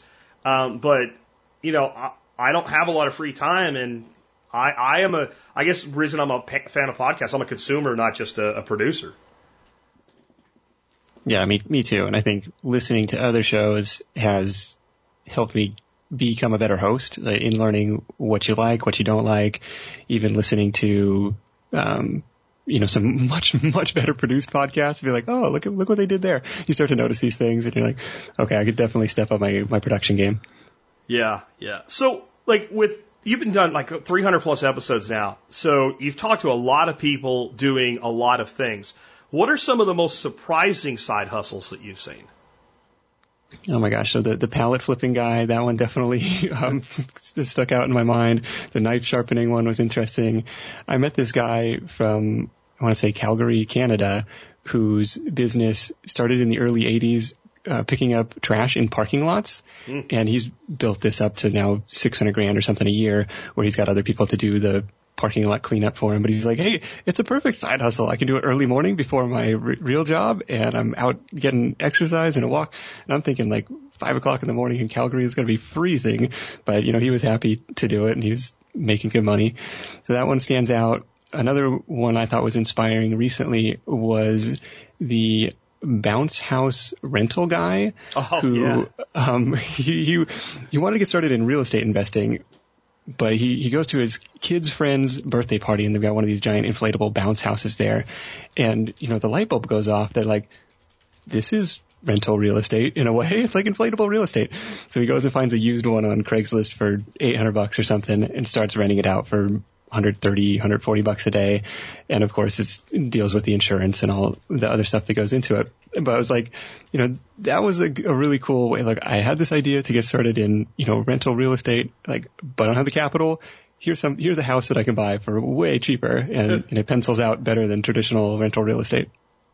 That's pretty cool. And I just think, like, as soon as you said that, my nephew, and I guess you'd call her my niece-in-law, have 2 girls, and every birthday party they rent a bounce house. Yeah. and they're still a lot younger than me, and also like they have the kids play with it, and they invite family and friends, and some of the friends are the cooler young hip friends. So by the time we all get like, hey, I've been here, I did my 2 hours of obligatory great uncles show up, right? I'm going home, and the kids are done and tired, and kids start to go home, and the kids that are left go play. Then they get all it's like a frat party back there, and all the adults are drinking beer and sliding down because they do the bounce house with the pool in the bottom, and it's like, yeah, somebody has to provide that. Nice. Somebody has to do that. And so there's another example. And, that's pretty viral too. Like, if your kid goes to a party and they have a bounce house, guess what they're going to come home and say they want for their party? A bounce house. Yeah, that's true. That's true. They want a bounce house. I've seen some stuff that's pretty cool. You mentioned about picking up garbage in parking lots.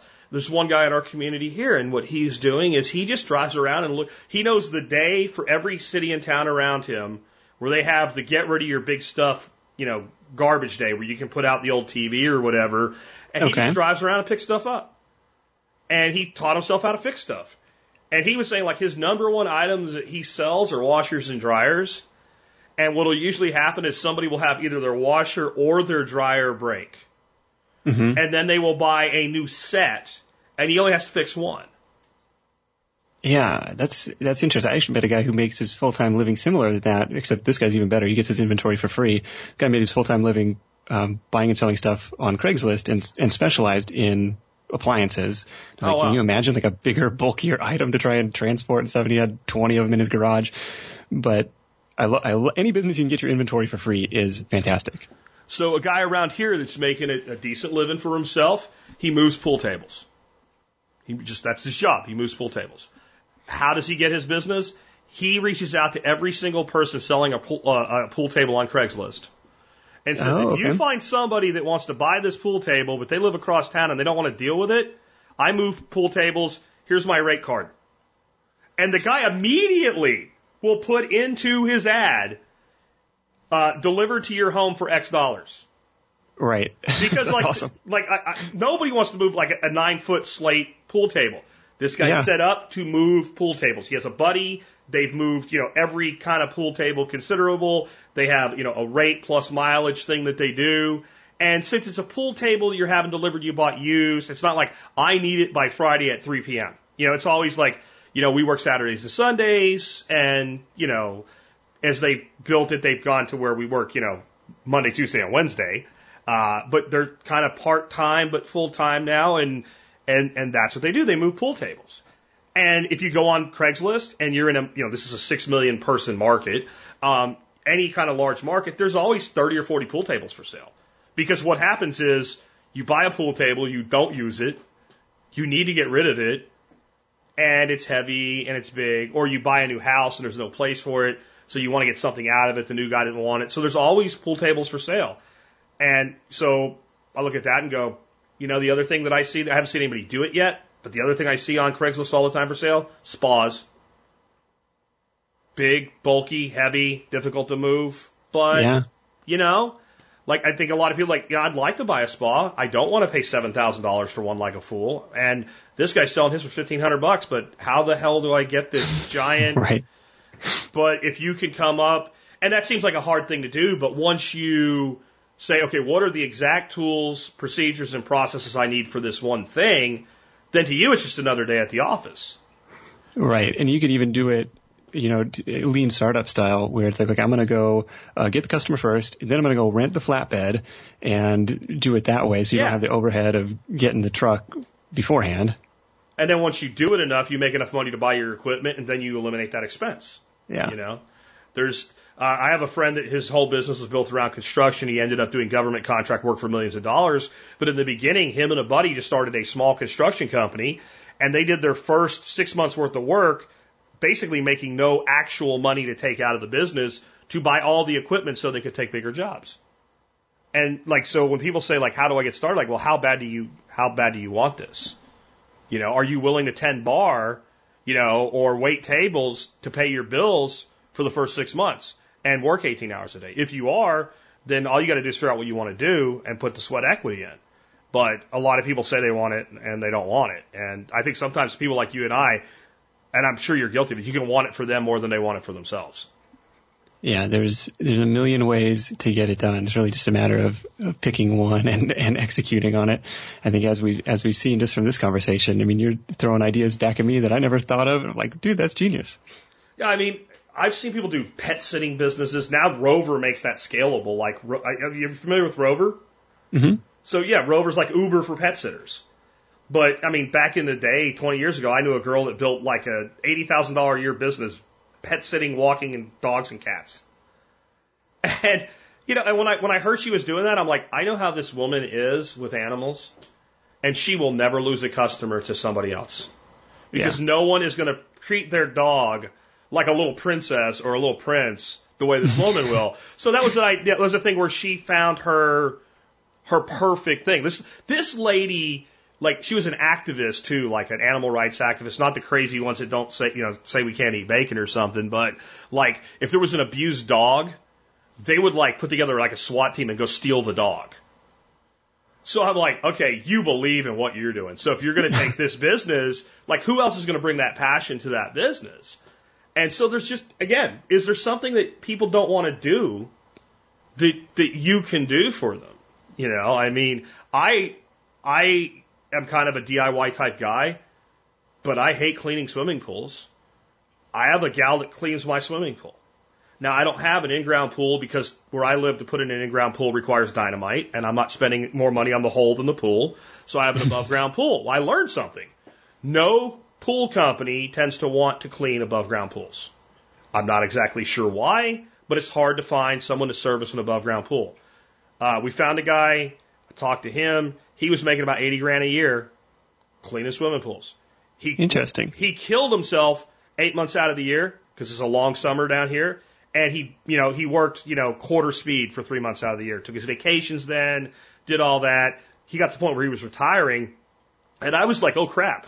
I don't want to, cause I made the deal with my wife. We'll get a pool. You have to find somebody to clean it. So now, my guy's retiring, and he had trained this gal to kind of take over for him. She's a prison guard, and she's 6 years from retirement.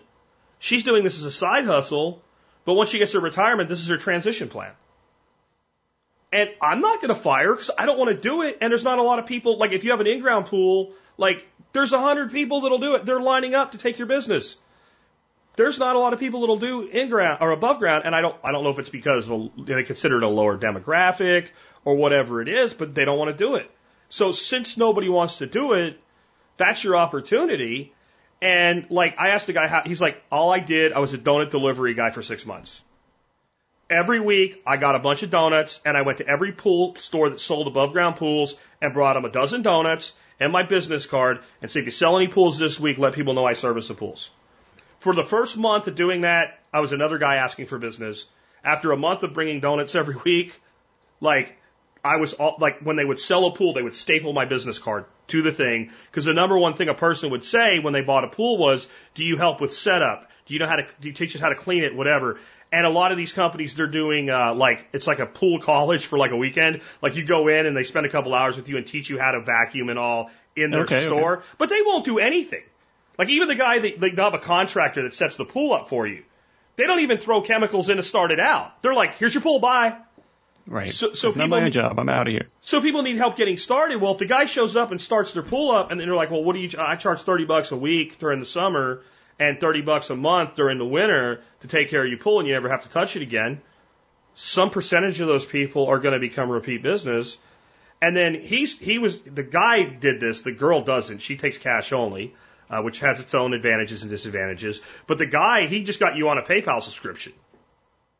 And he just amateurized it over a year so that you were paying a little less in the summer, a little more in the winter. So he smoothed his cash flow out, and he had no collection issues. If your thing didn't go through, you had to resubscribe before he'd show up and do your pool.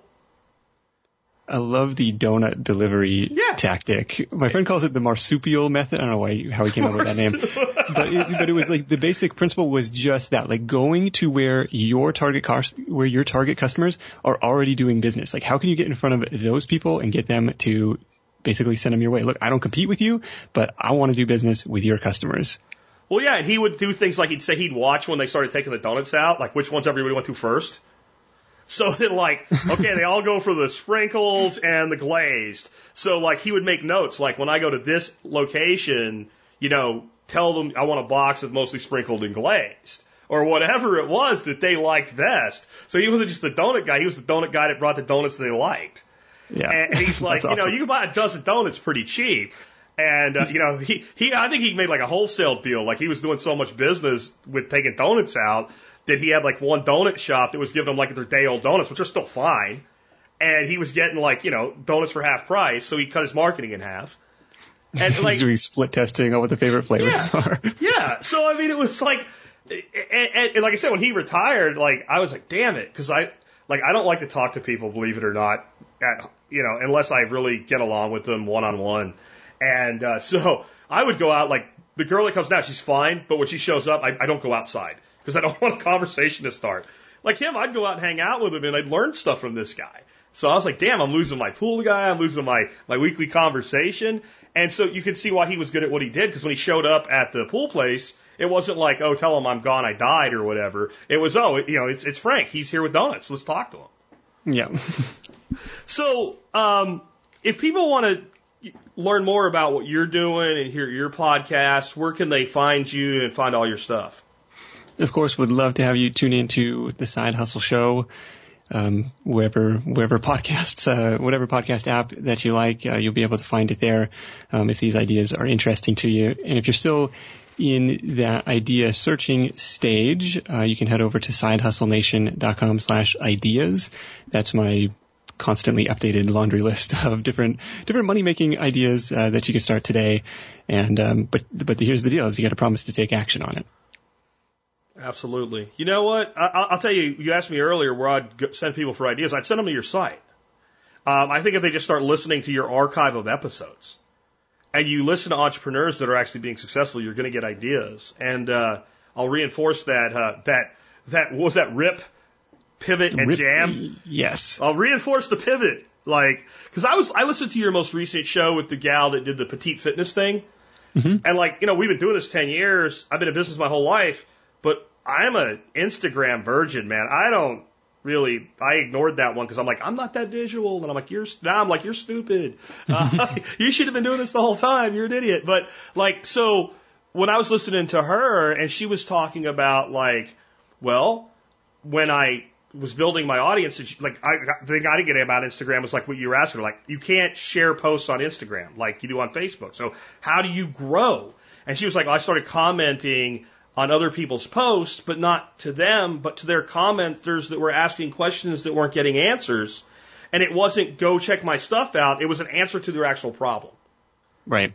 And I'm like, okay, I know that, but we're not doing that. So I'm thinking if a guy that's been doing this and working social media for over 10 years, et cetera, can learn from that one episode, then this audience can learn from what you're doing, man. So I would say if you're trying to find an idea of what to do, go check out Nick's podcast and just start listening to some of his archive episodes. And I think you'll come away with you come away with the typical problem. I got all these ideas. Which one do I do? And then, like you said, okay, then you got to do something, right? I mean, I've done we do workshops here at the place, and we do a barter blanket at night, and I'll say I'm going to give away, an hour of consulting for free, or I'll do a day at my place where we can talk about what you're going to do. But what I always say is, but you have to commit that you're going to go do, you're not necessarily going to do what we came to, but you're going to go do something because, no battle plan survives contact with the enemy. So you might have to adjust, but you got to go do something. And, that's kind of what I'm in it for. I can tell that's what you're in it for. So, hey man, I appreciate you being with us today. I'll have links to your, podcast. I'll dig through your site, find all your social media links. I'll make sure they're all in the show notes for today's show. And I really appreciate you being with us, man. You bet. This was a blast, man. Thanks for having me. Yeah, absolutely. If you want to come back, you know how to do it now. Fill out the form. Dorothy will get in touch with you and get you booked. We have people all the time like, I want to be on the show. Fill out the form. But I was going to tell you what I want to be on the show about. Fill out the form. If Jesus and Buddha wanted to be on the show together, I'd tell them to fill out the form, man. You're not getting around that. But fill the form out. We'll get you back on. And I really do appreciate what you're doing. I can tell you're doing it. You want to make some money, but you're doing it with the heart of a servant. That fits in well around here. So you're welcome anytime, man. Sounds good, man. Thanks again. I told you that would be a great interview, and I bet there's quite a few of you out there with your brain churning about what you can do right now. Remember, I just did a show yesterday on making the most of winter downtime. Hopefully this lumps onto that, because one of the many things I said you could do with that winter downtime is work on those side hustles, work on that online presence, work on that business, work on that skill set development. There's a lot of opportunity to take a little bit of time to learn a lot in a short period of time coming up over this next quarter. So during that winter downtime, consider getting your side hustle on. With that, guys, if you like this show and you want to support the work that we do and the guests that we bring you and all the great stuff that we try to do for you on a daily basis, consider just taking one simple step in your life. That is, do your online shopping through tspaz.com. You're going to shop online. Go to tspaz.com first. It's painless. You don't have to even worry about exactly what you're going to get. Just go there first. You can get over to Amazon and see the deals of the day, and you can see all of my reviews. What I have for you today is the E-Tech City 4-pack of LED lanterns. And this is an item I know I brought around like a month and a half ago. I'm bringing it back because it is Christmas time. Do they know? I'm not going to hurt you with singing. But it's Christmas time.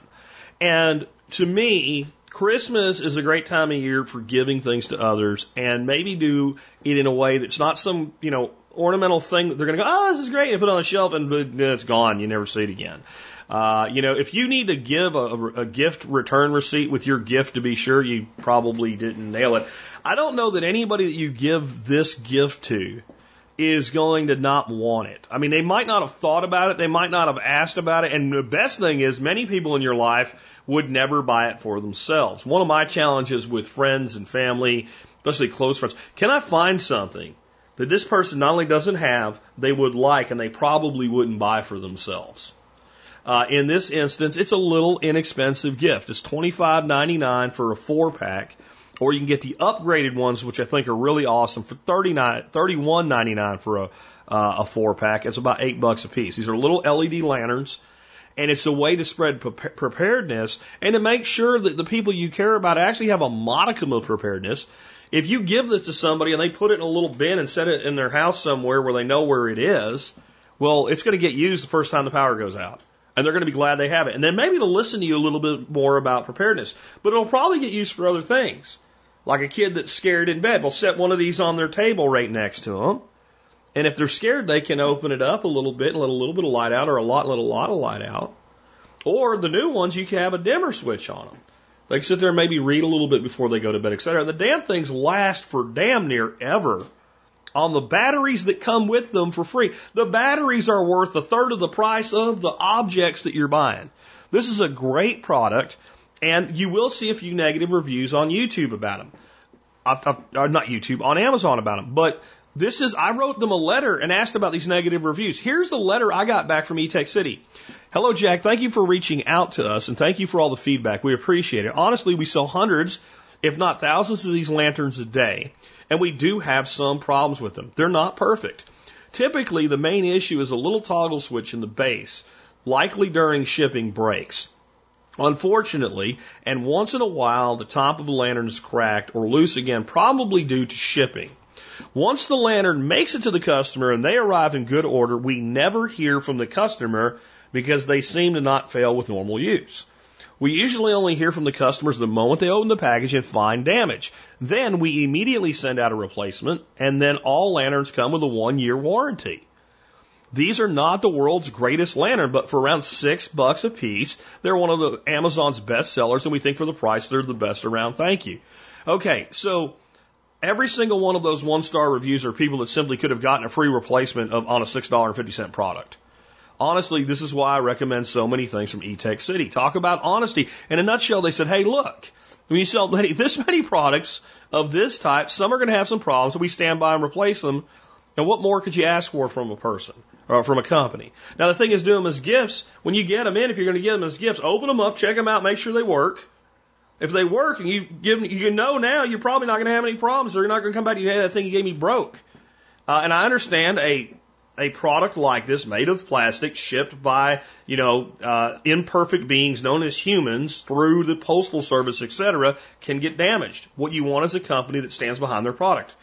I recommend so many things from E-Tech City because they always stand behind their product. E-Tech City and Anchor, these are two companies that I recommend with confidence to you through T-Spaz. I own lots of their products. I use their products. I have had problems with both companies, and anytime I've had a problem and I've contacted them, the response is, don't even worry about sending it back, we will replace it. That makes me confident in making my recommendations to you. And remember, not just these guys, but anything that you can go on and find at tspaz.com or any shopping you do that starts there helps the Survival Podcast and the work that we do. And it is that time of year where you're probably doing lots of shopping. So remember T-Spaz, because it's a painless way to support the podcast that you listen to. Next up, let's talk about the song of the day. Song of the day today is a song I've played before. We are in One Hit Wonder Week. This song's from 1969. It's by a folk duo named Zager and Evans, and it's called In the Year 2525. It's very apocalyptic. In the year 2525, if man is still alive. If man is still alive. So we're looking at more than 500 years from now and close to almost 600 years into the future when this song was written, where the doomsday predictions start. And there's always in every time sequence here, 35, 35, etc., always beginning with if man is still alive. And some of the imagery in this song is pretty indicative of some of the things that may come along and maybe far quicker than the song would indicate. Test tube babies, genetic modifications of humans, the merging of human and technological consciousness. Dan Brown's latest book, and I don't remember what it's called now, but Dan Brown's latest book in the Robert Langdon series deals with this very very specifically. Origin is what I think it's called, Origin. And that book, I don't want to give too much of a spoiler alert, but really talks about the merging of humans and machines and the rise of almost a new species. And some of that stuff seems like some of it, but there's also a lot of dark, and the constant if man is still alive. Let me tell you something, guys. As much as we talk about preparedness and the bad things that can happen, this mindset is not really worth having. Concerns, paying attention to what's going on, sure. But the whole if man is still alive, this whole apocalyptic viewpoint. If the world's going to end, there ain't jack shit you can do about it by worrying about it, so go out and live your life. Go out and build a business like we talked about today. Go do something. And then understand it probably won't. It probably won't. One of the reasons this song was such a hit in 1969 is if you told people that humans will probably wipe themselves off the planet by the year 2000, many people of the time would have been like, of course, I don't think we'll last that long. Well, here it is, 2018. We're still here. We're heading for 2019, and I don't know, none of us are going to ever see 25, but I don't think there's many people today think we're not going to see 2025. But this is actually a big part of, I think, why the left is so miserable. They've bought into all the doomsday predictions with climate change and every other doomsday prediction that's ever come on, and therefore they don't have a lot of optimism about the future. That's why they always think we need government to fix everything, because they don't have optimism about the future. I have tremendous optimism about the future. And the reason I do mainly is because of the work that I've done here, of all things, in the niche of survivalism. Because what I've watched this community do shows me the potential that we have as people. And for all of the bad things technology brings us, it's also brought us some amazing things. So I look at this song kind of like a horror movie. It's a great fantasy built on some reality, but it's also quite a departation from reality, and that's how it should be enjoyed. With that, this has been Jack Spirko with another edition of the Survival Podcast, helping you figure out how to live that better life if times get tough, or even if they don't. If man is still alive, if woman can survive, they may find.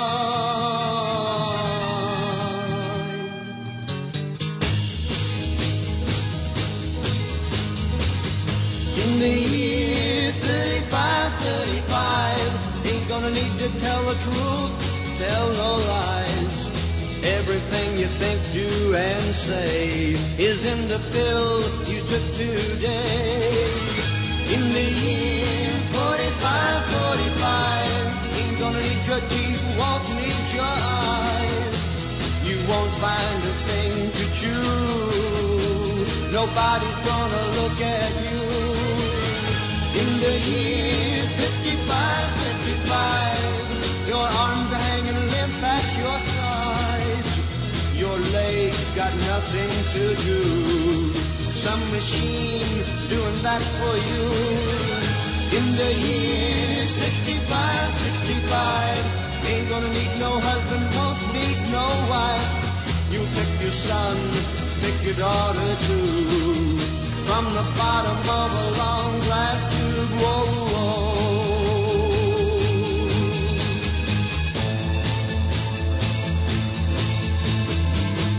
In the year 7510, if God's a-coming, he ought to make it by then. Maybe he'll look around himself and say, guess it's time for the judgment day. In the year 8510, God is gonna shake his mighty head. He'll either say, I'm pleased where man has been, or tear it down and start again. Whoa, whoa. In the year 95, I'm kind of wondering if man is gonna be alive.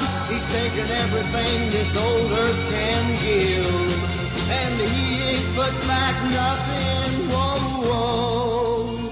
Now it's been 10,000 years. Man has cried a billion tears for what he never knew. Now man's reign is through, but through eternal night the twinkling of starlight, so very far away. Maybe it's only yesterday. In the year 2525, if man is still alive, if woman can survive, they may